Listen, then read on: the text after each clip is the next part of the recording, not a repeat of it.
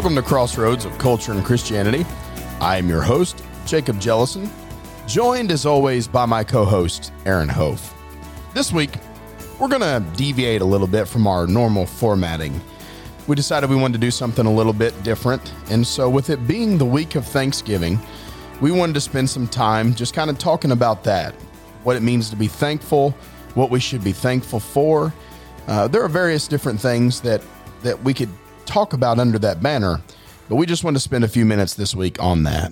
Well, whenever we think about Thanksgiving, and I don't know what all you guys are doing, Brother Jellison, but I know for me, next Thursday, as everybody across the country celebrates Thanksgiving, I won't work that day. Right. Instead, we'll take a break from just the routine and the normal, push everything else aside, and we'll gather with my family. Now, honestly, on Thursday, I think we're probably going to celebrate Thanksgiving, just our family, me, my wife, my kids, do some things. I'm actually not going to get with my family here in Illinois until Friday because my sister, Vonnie, who's in Oklahoma, her and her husband, I think, are coming in, and they won't be there on Thursday. So it'll sort of be me, my wife, my kids Thursday, and then Friday I'll go over to my mom and dad's, and it'll be a number of us gathering over there and celebrating Thanksgiving. We'll have some turkey, and I don't even know what all the other dishes will be for sure, but it'll be a time that we just set aside and be with family, those that we love, that mean the most to us, and remember to be thankful specifically. Right. And we slow down. Our lives get so busy. It's like there's the constant hustle and bustle and busyness and rushing here. And now I've got to do this. And that's got to be done. And so whenever Thanksgiving comes, that's one of my favorite parts about it, is that everything just kind of slows to a halt, and you just take a break from the routine and push everything else aside and just stop and enjoy time with people you love and remember to be thankful. And that's, right. I think that's a healthy thing for us as people to do. Yeah, absolutely. I think you're right. I'll be heading to Kentucky to spend Thanksgiving with my family there. I'm looking forward to it. I don't like it. There's great cooks in my family, and that is one of the things. I know we're going to talk about thankfulness, and I don't want to deviate, but I love food at Thanksgiving, and I don't know who doesn't. Oh, I mean, yeah, absolutely. It's like, that's one of the things I look forward to, and it's amazing because I always have the same dilemma every single year. And that dilemma is those like plates that they have with the various different compartments on it, the disposable plates, you know what I'm talking about? Yeah. And you got to figure out what to put in what compartment. And you run out of room. That's the problem. There's not enough compartments.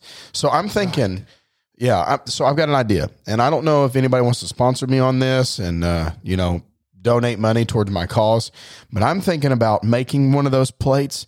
And I'm going to do a new style of them. So forget the little ones they give you that are, I don't even know how long those things are. They're like, I don't know, 10 inches maybe. They're stupid small. But what I'm thinking is, hear me out, okay? I'm thinking, let's make a 6-foot one. I'm telling you, bro. Nobody's thought of this. A 6-foot plate, all right? You could start at one end, finish at the other. And if you have a 6-foot plate, you've got room on dessert for dessert on the other end. So you could start with, the appetizer type stuff on one side. You get to the main course in the middle. You have a three course meal by the time you get to the end of that 6-foot plate.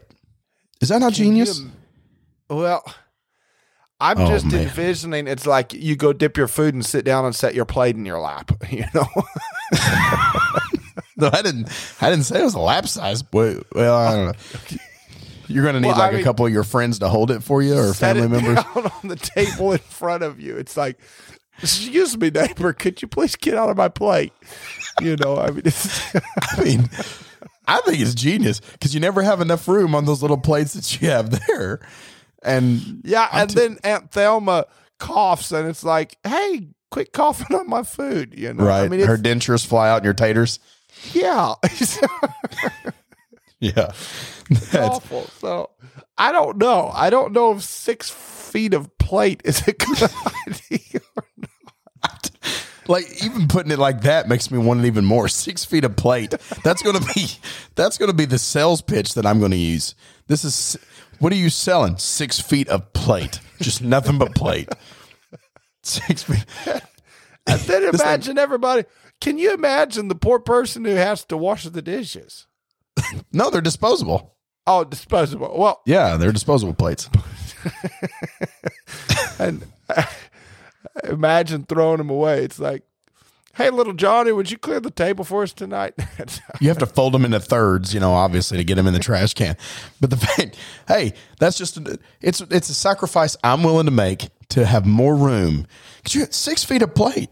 That's. I mean, I would never run out. Well, okay.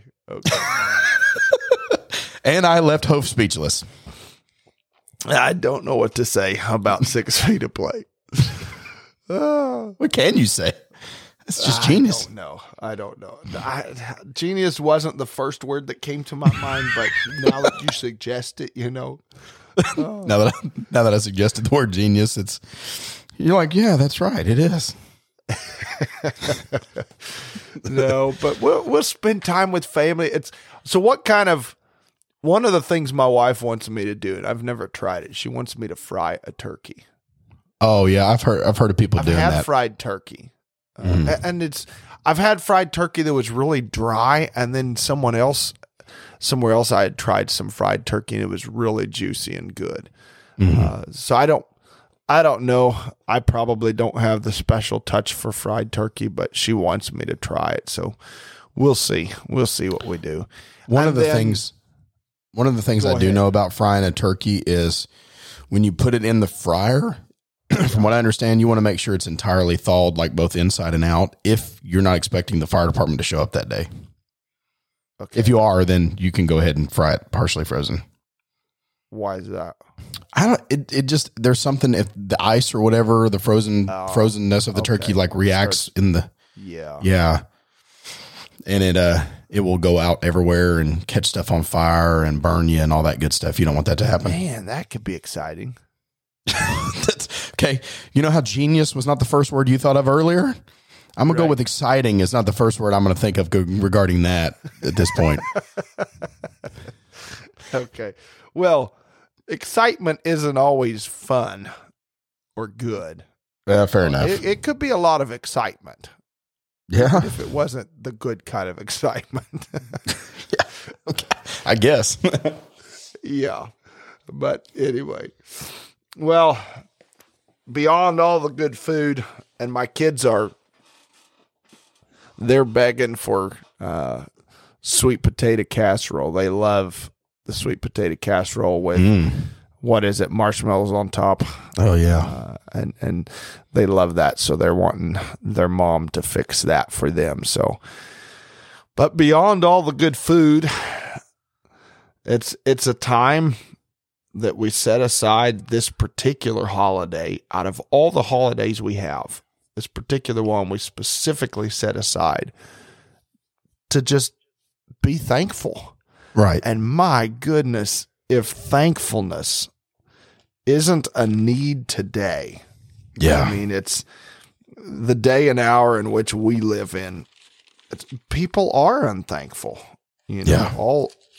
When you look across the world, and in this case, in our country, in our culture, there are a lot of individuals that there's just very little thankfulness, very little appreciation.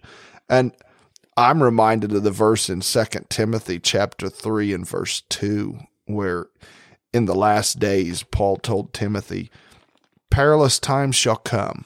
And then he began to describe those perilous times.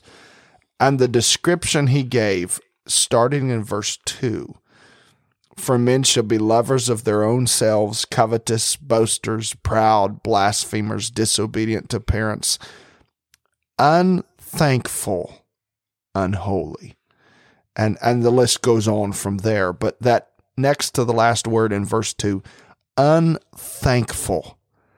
And in the last days, that's how men are going to be. They're going to be unthankful. And in our culture, we see a whole host of just individuals, groups, times when people are unthankful.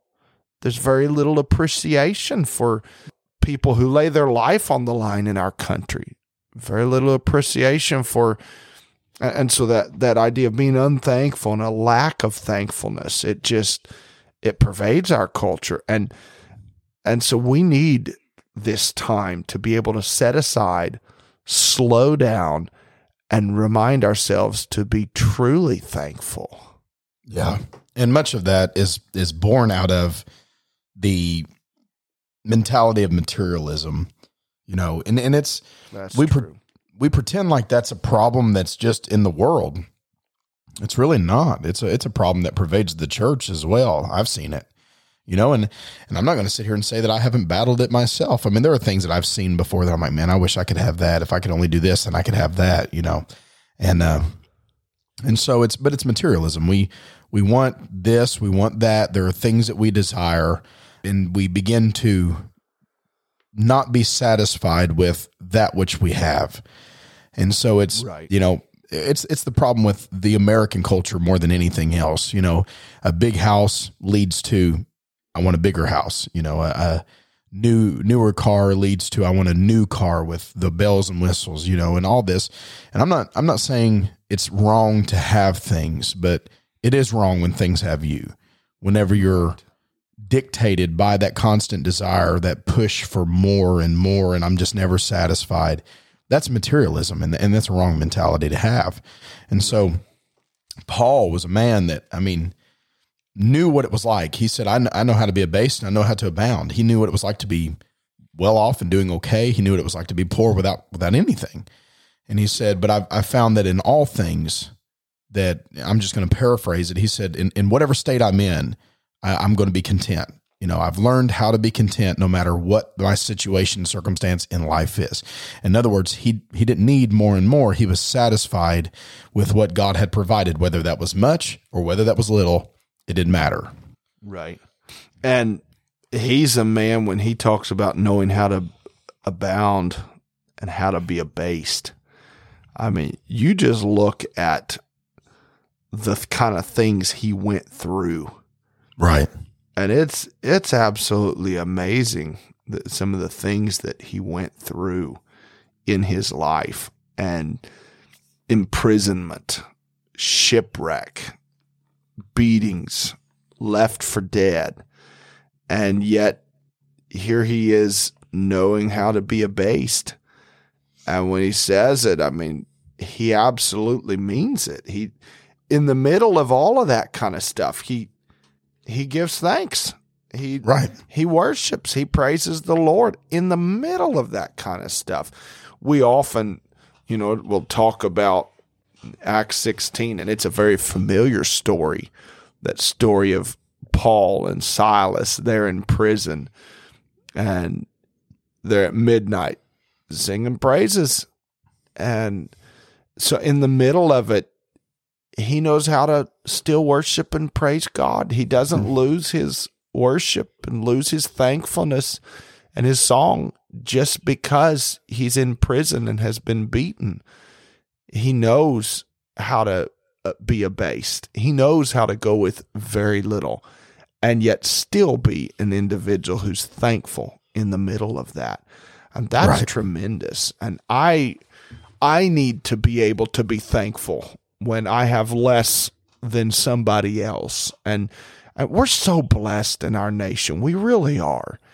And God's been good to us. He's been good to me and my family and taking care of us. Our bills are paid. We have what we need to survive and to make it. The Lord's been good to us. We have each other. He's been good to us. And it does my heart good to have periodic times, and in this case, a whole national holiday that we just set aside and just remember to be thankful for what we have. And that's That's a wonderful thing to be able to do. Sometimes my heart needs that. Oh yeah. I mean, you've been as well, but you visit a third world country and see how some of the people there are forced to live because they just don't have anything. And it gives you a greater appreciation for what you do have. I've been to places where I've seen people walking down to the creek from, a good distance from their house just to be able to bathe and wash their clothes.